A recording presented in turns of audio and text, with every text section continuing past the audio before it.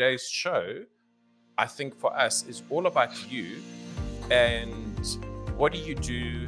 What was your path to becoming who you are? Because what our guests all struggle with, which is actually wonderful, is this universal struggle of imposter syndrome. No one thinks that they are actually good enough to be who they currently are. And why would anyone want to be them? Yeah, I'm the expert. I'm the expert on imposter syndrome. So you can ask me any question you have. I'm AMA, right? Yes, yes.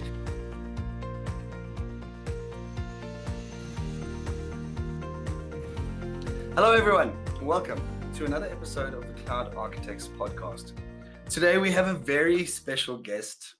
Laurent, I mean, if I have to start with the stories of how we met, like Hong Kong, Microsoft conference, man, I mean, that's that. I suppose we can get into that a little bit later. So welcome. I've got Chris, I got Nick. Laurent, welcome. Thank you so much. It's great to see you all here. And yes, I think we met in Hong Kong indeed. And then after that, we met somewhere else, and I forget, because back then were the days where the days of yore, the days we miss, where we can, we were able to travel everywhere and go everywhere. But I have fond memories, especially of ending up in Johannesburg twice for the tour and having amazing times there. And you always told me, "Hey, come to Cape Town," and I never had the chance. So I really want to do that. It's still here, and we still miss you, and we still have that invitation open to you. So whenever you are ready, Cape Town is ready for you. Yeah, that would be awesome. Absolutely, I want to. And I think we can actually get into that. So when you being part of the developer, the advocacy team, sure, inside of Microsoft right now, and the way that you've had to transition from this physical sort of being on stage all the time, greeting people, shaking people's hands, talking about stuff, and then you sort of, everything has now become virtual, and you've got this like massive setup at home where you've got all these special microphones and all those bits and pieces now. Like, how's the change been for you? Yeah, it's been really interesting, and not just for me, but for my whole team, essentially. So if we rewind a little bit and remember what happened. So you and I, well, Nick and Warren, in any case, like we said, right, we met on the tour, and the Microsoft Ignite the Tour, MITT, right, was an initiative that we started in the cloud advocacy. It was kind of the follow-up, if you want, of something that Scott Guthrie used to do in the early days of the developer relations at Microsoft, which is something they called the Red Shirt Tour. And Red Shirt Tour was started really when I joined the developer relation team at Microsoft, which was 4.5 years ago, more or less. And it was awesome because Scott would travel to places. I think we had something like 7 or 8 dates. 4 or 5 of those in the US and 3 of those in Europe. And really it was like the Scott Guthrie show, where Scott was on stage and the amazing presenter that he is. But he needed advocates to support him. And so I went through a few of those and even had the chance to actually be on stage with him and do a few demos. But really it was the Scott show with special guests here and there, right? And of course, did you get to wear a red shirt too? Yeah. No, I not the same color. And then I had probably my cloud advocate shirt. I don't quite remember what I was wearing back then. But yeah, it was really an iconic thing. And really, the cloud advocates team was founded back then, 5 years ago, more or less, on the understanding that Scott doesn't scale. Scott is just one person, and Scott, being an EVP, doesn't have the physical time anymore to go at as many conferences as he wants and do those demos and all that. And so eventually we ended up basically creating Microsoft Ignite the Tour as a follow-up to that, if you want. But suddenly it was scaling, because suddenly we had a whole team. And we had, I think the first year we did that, we had just a few locations, 5, 6 locations. Then the second year we had something like 12. And then the third year, which was the one that was so rudely interrupted by COVID, I think we had planned to go to like multiple locations, right? And so that was really fun. And indeed, in 2019, I think I traveled. I mean, pretty much like every second week, I was out, and this was really a crazy time. I think I traveled 250,000 miles in a year, which is really huge, right? And then after that, in 2020, we started the new tour, the new edition. And I remember very well being in Copenhagen, and the next stop was Zurich, which is where I am. I live in Zurich, and so I was so excited to have my colleagues come to see me in my home, and we were going to have 3,000-4,000 people in one of our big conference center here. And I had the whole thing planned where we would take a day off and go to Davos, for the day and go in the snow. And suddenly in Copenhagen, as I went on the stage, I get the news on my phone saying, the Bundesrat, the Federal Council here, the ministers decided to that events with more than 1,000 people were forbidden, essentially. And so I was suddenly, it was like a very hard realization that suddenly, okay, now it hits us where it hurts, right? We had already our gear in the conference center in Zurich, and everything was being set up. And then suddenly we had to call them and say, hey, sorry, guys, but it doesn't work. We are not coming, right? So everybody had to reroute, change their plans and all. It was a whole thing. And then after that, I came back home, and and then we started really the series of cancellations. So we still had hopes that we could go potentially in Hong Kong, potentially in I don't know where, but one after the other, all those events got canceled. And then the real challenge started, which was Build. The next event that we had was Build, which was supposed to be in person in Seattle. And of course, within weeks, we had to pivot and make a virtual Build. And we had pretty much to invent, like, how do we do? I'm not saying we had no experience doing virtual events. We certainly had, but not that big an event, right? And so it's been quite an adventure. The first Build was pretty successful.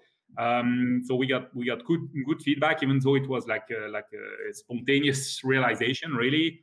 And then after that, all the events obviously have been online.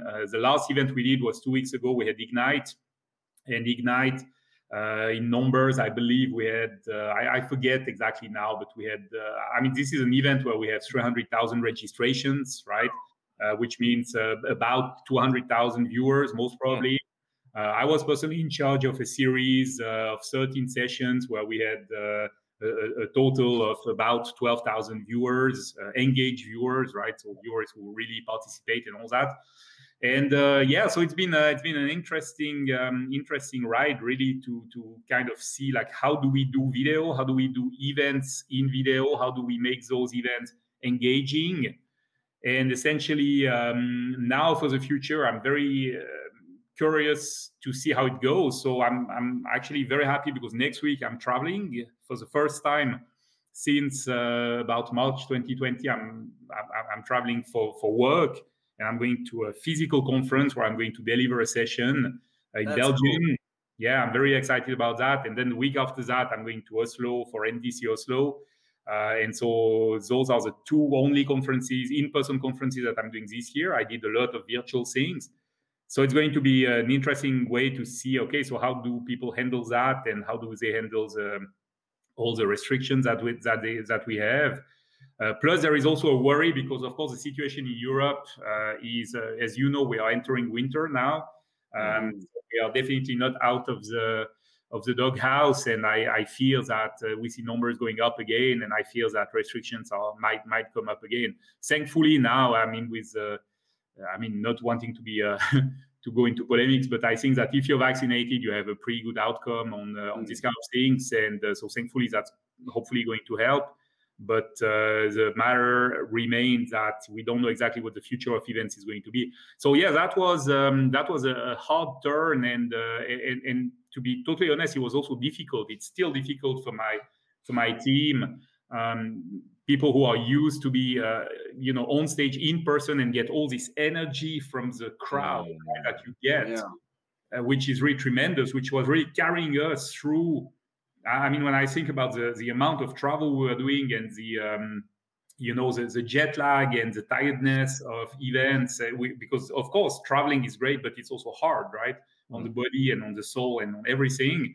And what was really carrying us was this adrenaline and this energy that we get from the crowd and from the hallway discussions and from all those interactions we have. And not having that has been hard. I mean, I have not seen my team in person because my team is spread out throughout the world. I have not seen them in person for almost 2 years now, and that's also, of course, a big difficulty, right? Mm-hmm. Yeah. So when I started working for Microsoft in May last year, Mm-hmm. and I have never been to the office. Yeah. So it's been 18 months, and I spent more time at that office before I started working for them than I do now. It's insane. But do you think it's ever? I mean, like the scale, that's 200,000 people for Ignite.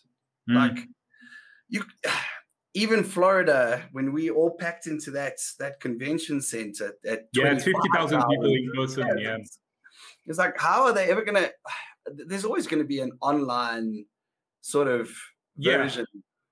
I mean, it's very interesting to talk about that because this is really like top of mind for us at the moment, for my team and for a lot of different teams at Microsoft. As you can imagine, it's really like, how do we basically combine the best of both worlds, right? I think that there is the online component. If we compare to previous years, we already had that to an extent, in the sense that our keynotes, if I talk about Build It and Ignite only, right? Our keynotes were always streamed live, and our sessions were always available on demand 24 to 48 hours after the session ended, right? So that was the turnaround. And to be clear, the reason why it takes so long is because we pay special attention to our captions, because we want to be inclusive. And captioning in English is a human-driven operation, which takes a long time, right? So it takes a few hours to get the English captions, and so we don't publish anything that doesn't have for Build and Ignite that doesn't have human translated English captions, right? So that's a big work. But obviously, this is not what an online conference is. In an online conference, people want to see the event in person. Or not in person, but live. That's what I mean, live, right? They want to be there while the speaker is talking, and they want to be able to ask questions if possible. In the keynote, of course, it's more difficult, but in all our breakouts, we also have moderators who answer questions. For the record, the session that I was supervising at Ignite, those 13 that I was mentioning before, we had an average of about 500 questions per session over a course of 75 minutes. So it's a lot of questions right now. Many of those questions are just hi and hello, and hello from South Africa and all that. But really, I think that we can estimate that we had at least 200 or 300 actual valid questions per session, right? So it's a lot. So of course there is this aspect that we need to consider, and of course the fact that online conferences are more inclusive than in-person conference, because then there is no question of money and all that. But there is also the downside of the online conference, which is that captivating the attention of people is very hard, because you're competing with tons of things, like people's phones and people's boss who is watching over their shoulder and saying, hey, if you're, well, virtual shoulders if you're in a work from home environment, but still, when you go to a conference and you tell your boss, look, okay, I'm going to educate myself there, so there is a budget for that. Obviously, this is an expense for the company, but I can guarantee you that the revenue on investment is going to be great, because I'm going to be in a dedicated learning environment. I'm going to meet people. I'm going to talk to them. I'm going to be able to ask questions from the expert in person, right? When we had Microsoft Ignite, the tool, the Ask the Expert corner was always very, very popular. And so of course, the attention span is very different. For the record, we define an engaged viewer as somebody who watches a video for more than 5 minutes, right? And 5 minutes on a 75 minutes video is very short. So we have tricks to make people stay. The Learn Live series, which is a series that I'm working on right now, and the one that I was also managing at Ignite, we had an average viewing time of 45 minutes over the 5 minutes that I mentioned before. So 45 minutes is really good. The sessions were 75 minutes usually. So it's a good average viewing time. but still it is different than when you have a 60-minute session where you have a room and you know, as a presenter, you always see when people leave the room, right? And kind of hurts, but at the same time, it happens so rarely that you actually notice it. While of course in the virtual environment there is no commitment. People just exactly, and also people are very often just listening to the conference on the corner of their screen while they're working on something else. So this engagement is different. So I think the big challenge that we're facing now, and to be honest, that also every third-party conference organizer is going to face, is how do we combine the best of both worlds? How do we invent basically hybrid events? This is something we've been working on as well, and we've been trying different things, different formulas. And I think there is actually, I mean, as much as I can be, I'm very excited about that. I think this is a huge opportunity for us to have in-person events where we invent new ways, you know, to bring the virtual viewers on the show, right? And that could be, for example, having a crew there conducting interviews, for example, like interviewing, you know, speakers, but also participants, audience members, etc. Maybe doing some impromptu sessions in the theater, for example. We could even have a mix of online and in-person presentations, maybe with some theaters like we had at the tour, etc., etc. So there are a number of things that we can do to help that. But I think next year is going to be really interesting because it's going to be really a reinvention of conferences and of events, right? That's awesome. And do you find that you get as nervous when it's online or when you're in person? Because I find that when I'm online, I'm actually more nervous than if I was standing in front of other people. Yeah, I mean, I've never been really super nervous before events or before sessions because I have a ritual or many rituals actually, and those help me to. I think really the key of the matter is that if you prepare well, if you rehearse as a speaker, you can go on stage being fairly confident that you know that you can handle whatever happens, right? I had on the tour, I had a blue screen. I think it was in Dubai, 5 minutes in my session, and that's like the worst that can happen because you lose everything, right? But at the same time, I knew this session so well that, you know, restarting my laptop and recreating my demo environment while I was still speaking to the audience because you don't want to lose them was possible just because I was prepared, right? So being prepared is definitely key. What triggers me and probably, I mean, at Ignite, I was not on stage. I was not in front of the camera. I was actually producing the sessions and coaching the speakers, and it was a whole thing, like preparing the session, coaching the speakers, and all that. And I was quite nervous because, of course, there was a technical aspect, and we control only part of the technical aspect. So for our session, we do use, you know, what we are on here, which is StreamYard, right? Which is it's a good environment. We like it. We do love Teams Live Event as well, to be clear, right? I just want to be clear. Teams Live Event has a huge strength, but for the type of session that we do, it was not totally appropriate. So this feels that, okay, something might happen, and continuously checking that you don't lose the audio and that the stream is good and that, you know, speakers don't panic. This is a whole lot of things that I don't control. When I'm alone on the stage, I control pretty much the whole thing. While when I'm online, then it's more difficult, right? There are a string of things you don't control, and especially when you produce the session, there are tons of things that you don't control. So yeah, that can be a little bit nerve-wracking. But at the same time, I was just speaking about that with one of my team members, mate, Jason Hand, whom you probably know so from the tour. And we were both saying that when we produce those sessions, we get the same kind of rush and of adrenaline that we got before when we are going on stage, because there is really this, oh my God, I'm inside the moment and I need to make sure that everything goes well. So all in all, it's a fun experience. But yeah, the nervousness, I mean, I'm never really super nervous. I'm excited before I go on stage. This is usually what happens.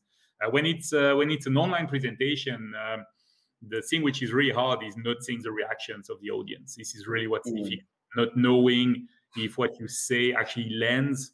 if the stupid jokes that you make actually, people react to that, and to not be able to kind of, have a feeling of, okay, is it going well or is it not going well, right? This is really the hard and difficult part, I feel.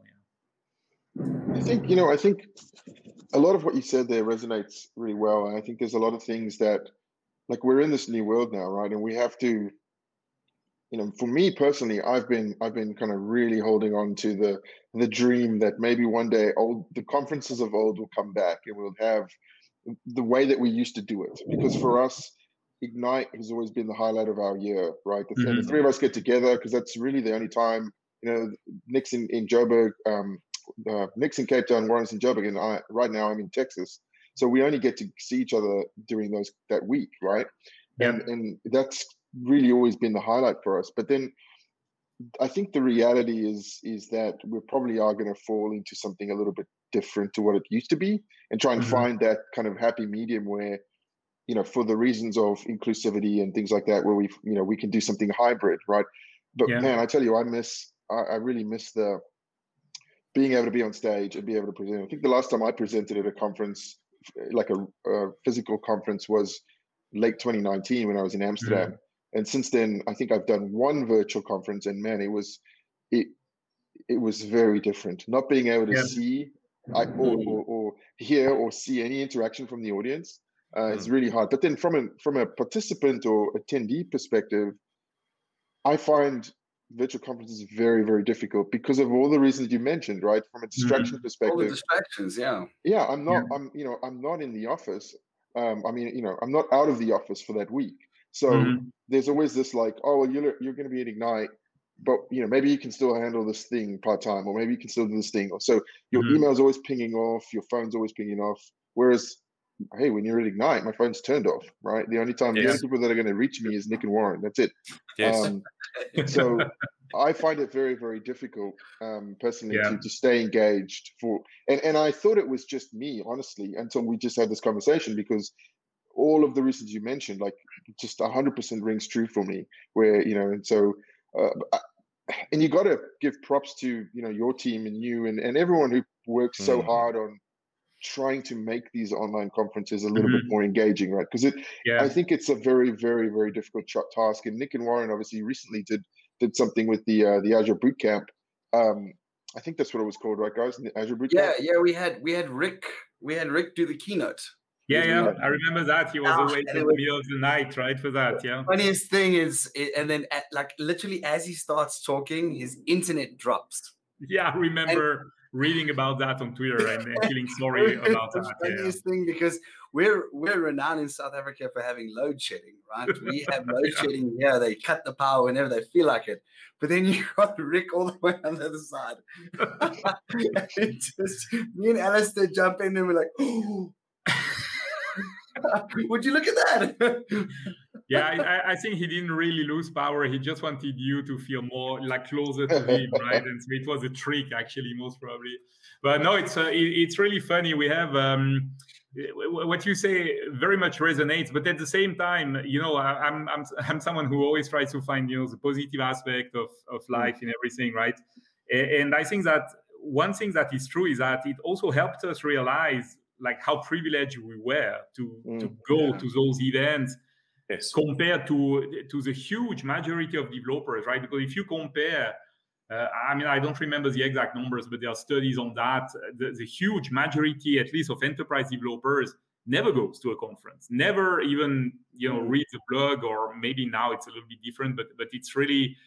And so now we have really a possibility to reach out to people that we never could reach out to before, right? I mean, when we have 200,000 visitors at Ignite online compared to the 50,000 we had in Orlando, and I mean, even the 50,000 is unusual and huge, right? I mean, Build is probably more like 8,000, and this is already a big conference, right? So yes, the number of people that were able, I mean, remember the days where Build was selling out like that, right? Within minutes. And so you had really a huge number of people who just couldn't participate. And I think that this is really a chance for us to think about, okay, so how do we get more inclusive? But at the same time, we also need to realize that there is a fatigue of online conferences.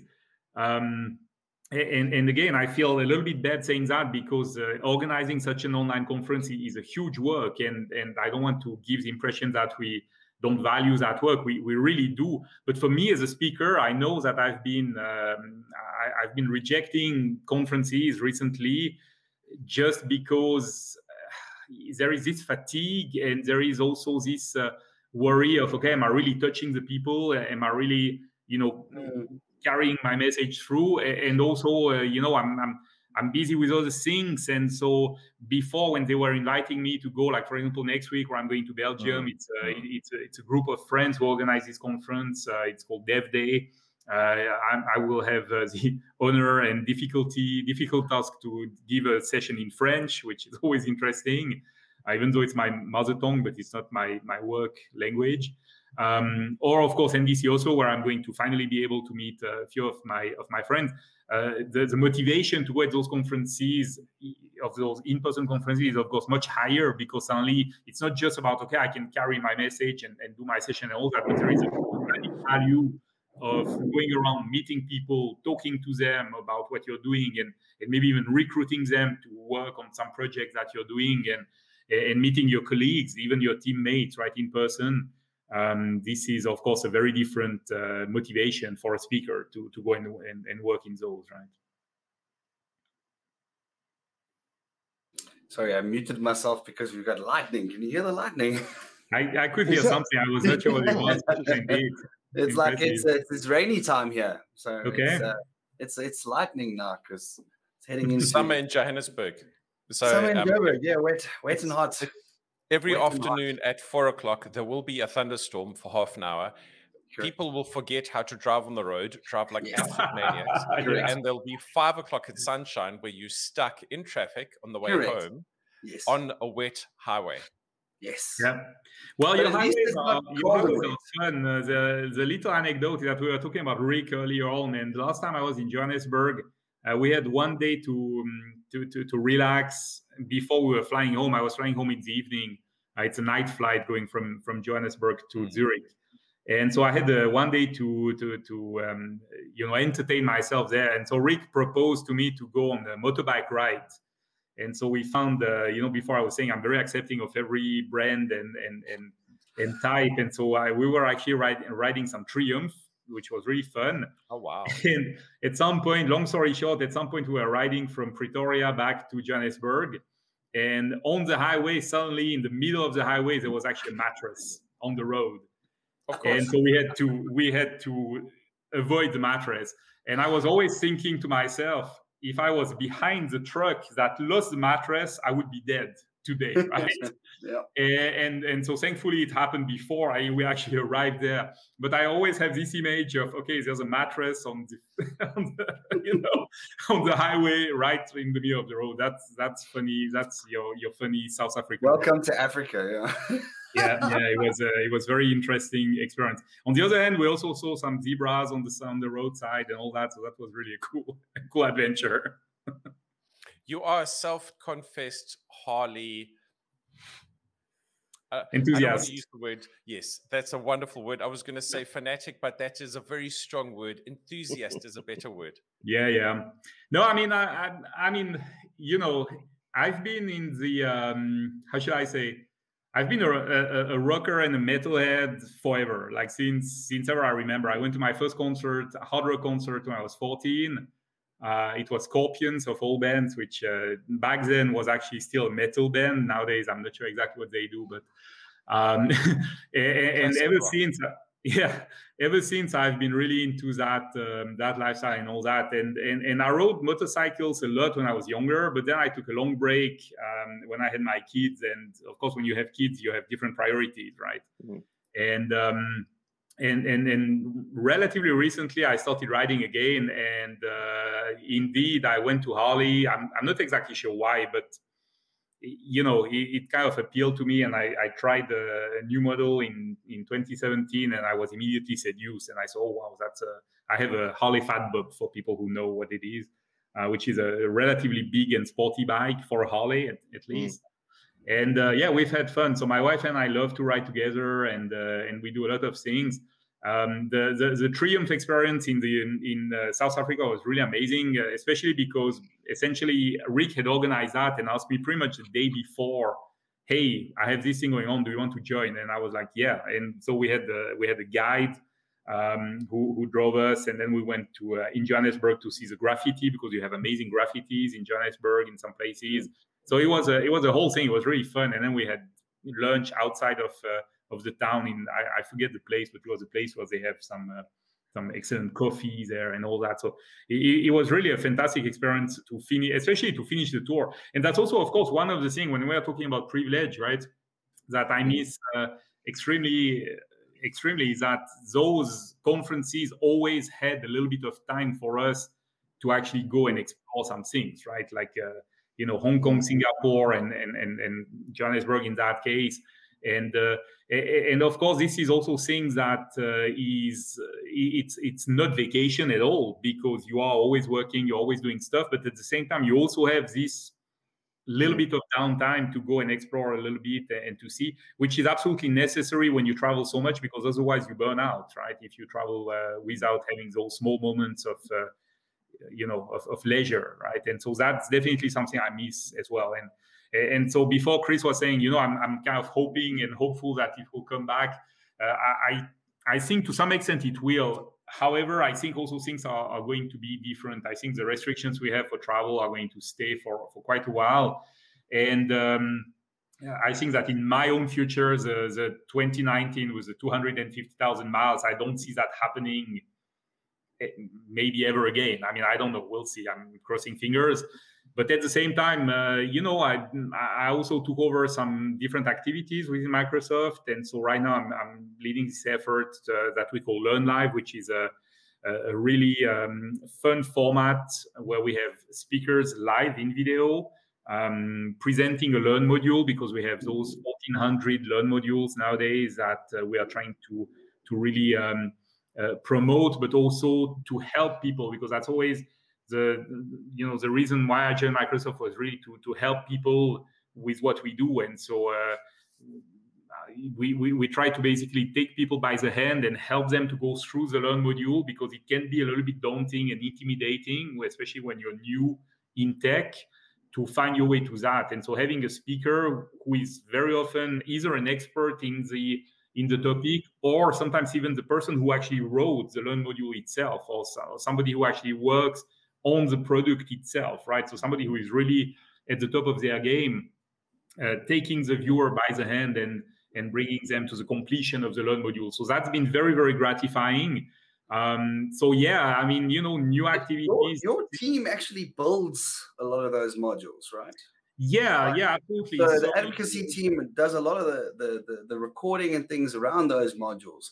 Yeah. And so how long before, let's take Ignite, right? How long before Ignite do you actually know about the product before you demo it, right? Because there's been a lot of really, really cool stuff as far as Visual Studio is concerned. And you've got 2022, you've got Code Spaces, you've got GitHub, you've got all these. And never mind the fact that a lot of the developments have been geared towards somebody working from home or working from anywhere or working from their iPad. I mean, geez, I can edit Terraform scripts inside of a code space from my iPad. And, like a lot of the Jessica Deans and those sorts of things, they do these demos and stuff like that. Like, how do you, A, keep up with that, and B, decide what to show people? And lastly, what do you think has been the best part of the stuff that was launched recently at Ignite?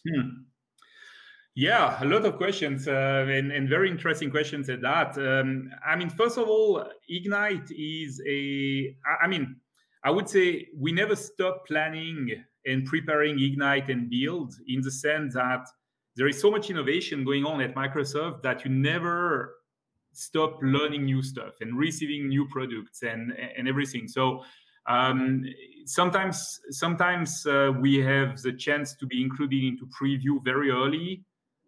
One example of that is, for example, the GitHub Copilot, right, which is this AI-assisted it's like IntelliSense, but on steroids, because it's able to predict what it thinks that you are going to write, and very often it gets it right, which is quite impressive.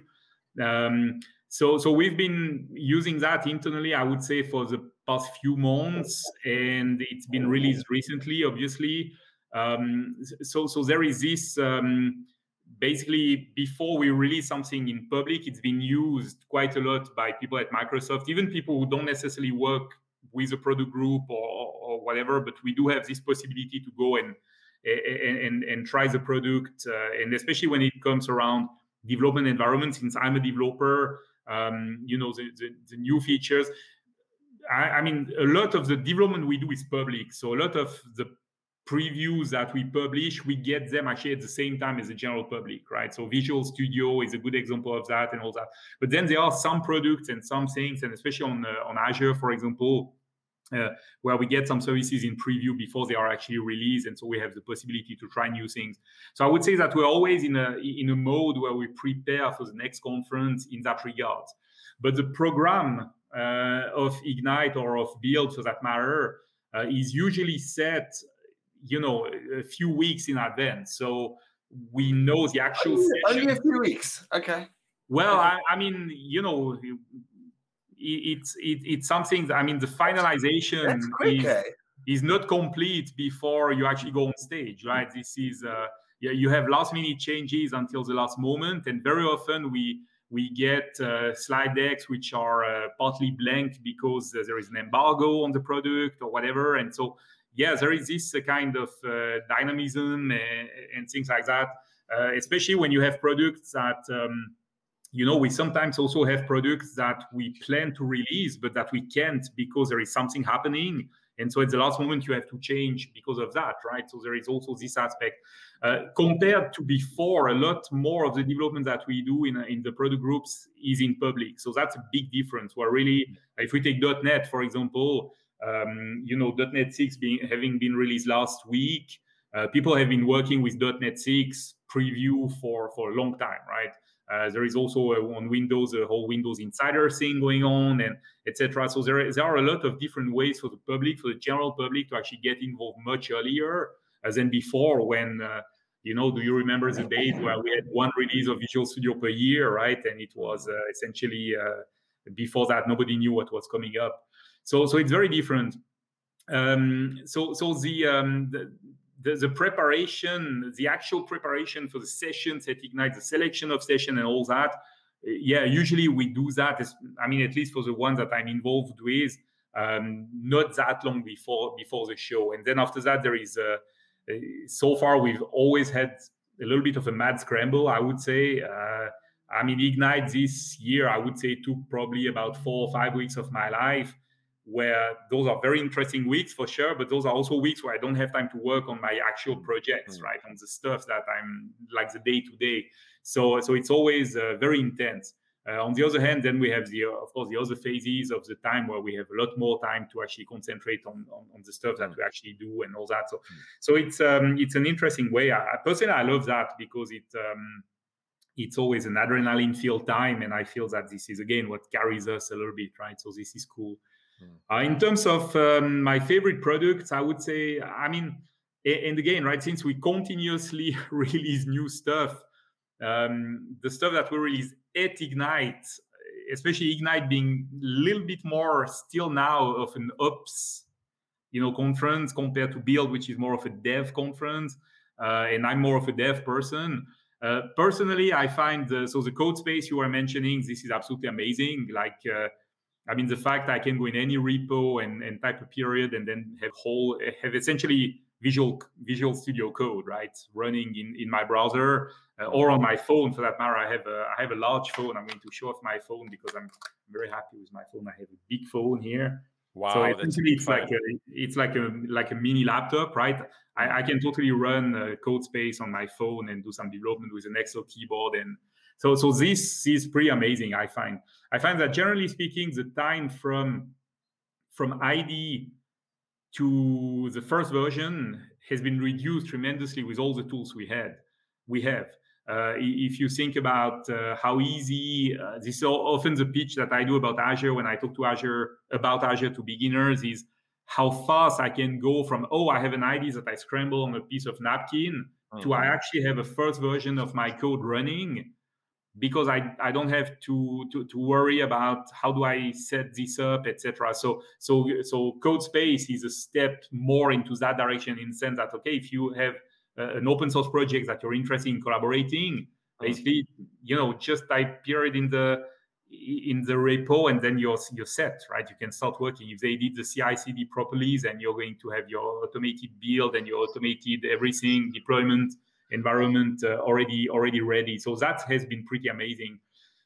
Personally, my favorite product so far in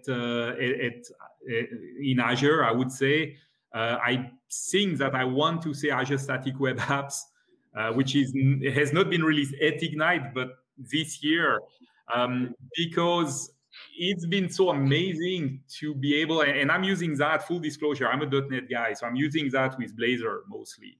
I love Blazor. I feel that it really allows me to, to do stuff. It reminds me very much of Silverlight, right? So, when you say Silverlight, you have to raise your fist and remember the good times, at least for me as a client application developer. So for me, it's really the possibility to do .NET in a way that is super portable. I can easily update my friends, my users' code simply by basically deploying to the static web app. And I've been using Blazor a lot with SignalR, which is another one of my favorite. SignalR as a service. So we have SignalR running as a service on Azure, and so this combination of the fact that I can develop and deploy something very fast. I can run it locally or on Azure, and I have this whole real-time eventing system. In fact, this is what I'm going to talk about next Monday at the conference, next Tuesday, sorry, at the conference in Belgium. And so I'm very excited about that. I built a few applications which are using this kind of mechanism. And so the static web apps is really pretty amazing because it's one of those additional steps that allows me to have an ID, to implement it, and to deploy it within hours of the ID, compared to previously when you had to take days or potentially even weeks until you had a running environment, right? So that's been really cool. So I do like that. I would say everything that allows us to work faster and to touch more platforms. So .NET running on on all those different platforms now, and with .NET 6, in terms of the ease of use and the how fast you can get started on every possible platform has been really interesting. So I do like that very much. Yeah, that's awesome. And I think all of the stuff that you're getting into, you can sit and you can talk about for like hours. Yeah. When it comes to all of all the stuff that's coming out and all the stuff that you're involved in all the time. So where can we find the stuff that you do on a daily basis? I know you were talking about Learn. So where can the listeners go to sort of enlighten themselves when it comes to this sort of technology? How do they find you if they want to see more of you?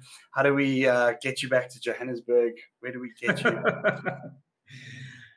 Okay, well, the getting back to Johannesburg part is an interesting matter for sure. We need to talk, I would say, but cool. Yeah. No, definitely, I want to go. One difficulty we had last time, I was supposed to go, and then we were trying to get my wife there as well, so that we could also spend a little bit of vacation time. And the whole visa system is because she's from the Philippines. And so the whole visa system is very much works against us, but we'll definitely try again for sure. No, that said, a lot of the things I do now, apart from the regular conference speaking, etc., and I'm in the process of revamping my website, which is an activity that you do every 18 months more or less, right? Where suddenly you realize, I need to redo everything. And so because I've been so busy with Ignite, and after Ignite, it's been a little bit on hold right now. But a good place to go would be my website, which is galasoft.ch, so galasoft.ch for Switzerland. This is where at least you will be able to find the presentations that I give, because at least that portion of the website is kept up to date. So every time I give a presentation, I always publish my slides, and sometimes even if there is a video, I also embed the videos there. So this is where people can see stuff that I've been active on. However, I will say that this year especially, I've been a lot more active behind the scene, and it's been also very gratifying, like helping other speakers to actually get started with the speaking operation. At Ignite, we had some speakers who were first-time speakers, who were really, and this is quite an accomplishment if you think about it, when you have never spoken in public, and then you go and you prepare yourself and you rehearse until you are able to deliver. In one case, I had 2 speakers from Israel who had zero speaking experience, and helping them to get to the point where one of the attendees said, wow, it might be the best session of Ignite that I've seen so far. So that kind of experience has been very gratifying for me. So of course, it means that you see me a little bit less on the stage, which is fine. I think that the part where you say that I can speak for hours, my wife would probably concur and agree on that. So it's true. But the fact that I'm able now to help people, getting to that. And so the thing that is really keeping me busy right now is the whole Learn Live series. So if you go to aka.ms/learnlive, you will see all our past episodes, and we have also tons of new episodes coming up. So if you go to our docs.microsoft.com/events, and then you look for Learn Live in the table of content, you will see that we have quite a few series going on now.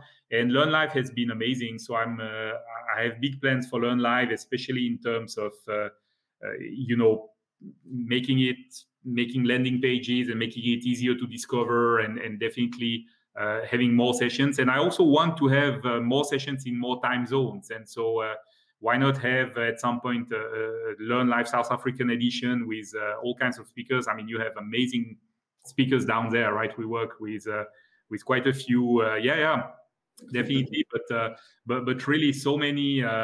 Also, I mean, when I was in Johannesburg, I had the chance to go to the Microsoft office and to meet a lot of people from the community, including some very young people, right? Who are like some people just out of school with all this fresh knowledge that they have and this fresh energy and all that. And I've met some really cool people there.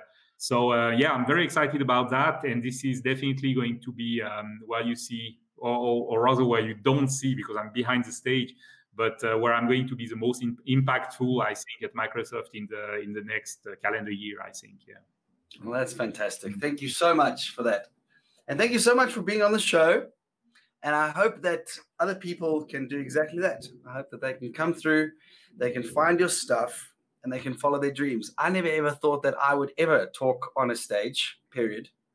I never thought I'd talk on stage about something that I loved. And then I never thought I'd talk on stage about something that I loved in another country. So I think anything is possible. So I'd like to say thank you so, so much for coming on the show. Thank you. My pleasure. Your team is an inspiration. I'm such a fanboy. Every time I meet one of you guys in person, I want to get something signed. So it's been a ride for sure. I, like you, I didn't think I would speak in public for sure and end up on stage. And the best of all is when you're very privileged like us, being paid for it, right? So being able to do that, actually your main activity. I will say that I joined Microsoft about 5 years ago. I had said never. I had said I will never work for them, even though I was a partner for a very long time. But the stuff we have been doing recently has been really pretty amazing. And Nick, just as a hint, I think you need to change your battery pack. That's his cue. No, again, thank you so much for having me on the show. It's been fun talking to you. And hopefully we'll be able to do something of that in person, hopefully soon. So, yeah. We definitely will. We definitely will. Thank you. Thanks to everybody for listening. Cheers. Bye. Hey, everyone. Before you go, we just wanted to say thank you for listening. We really enjoyed putting this podcast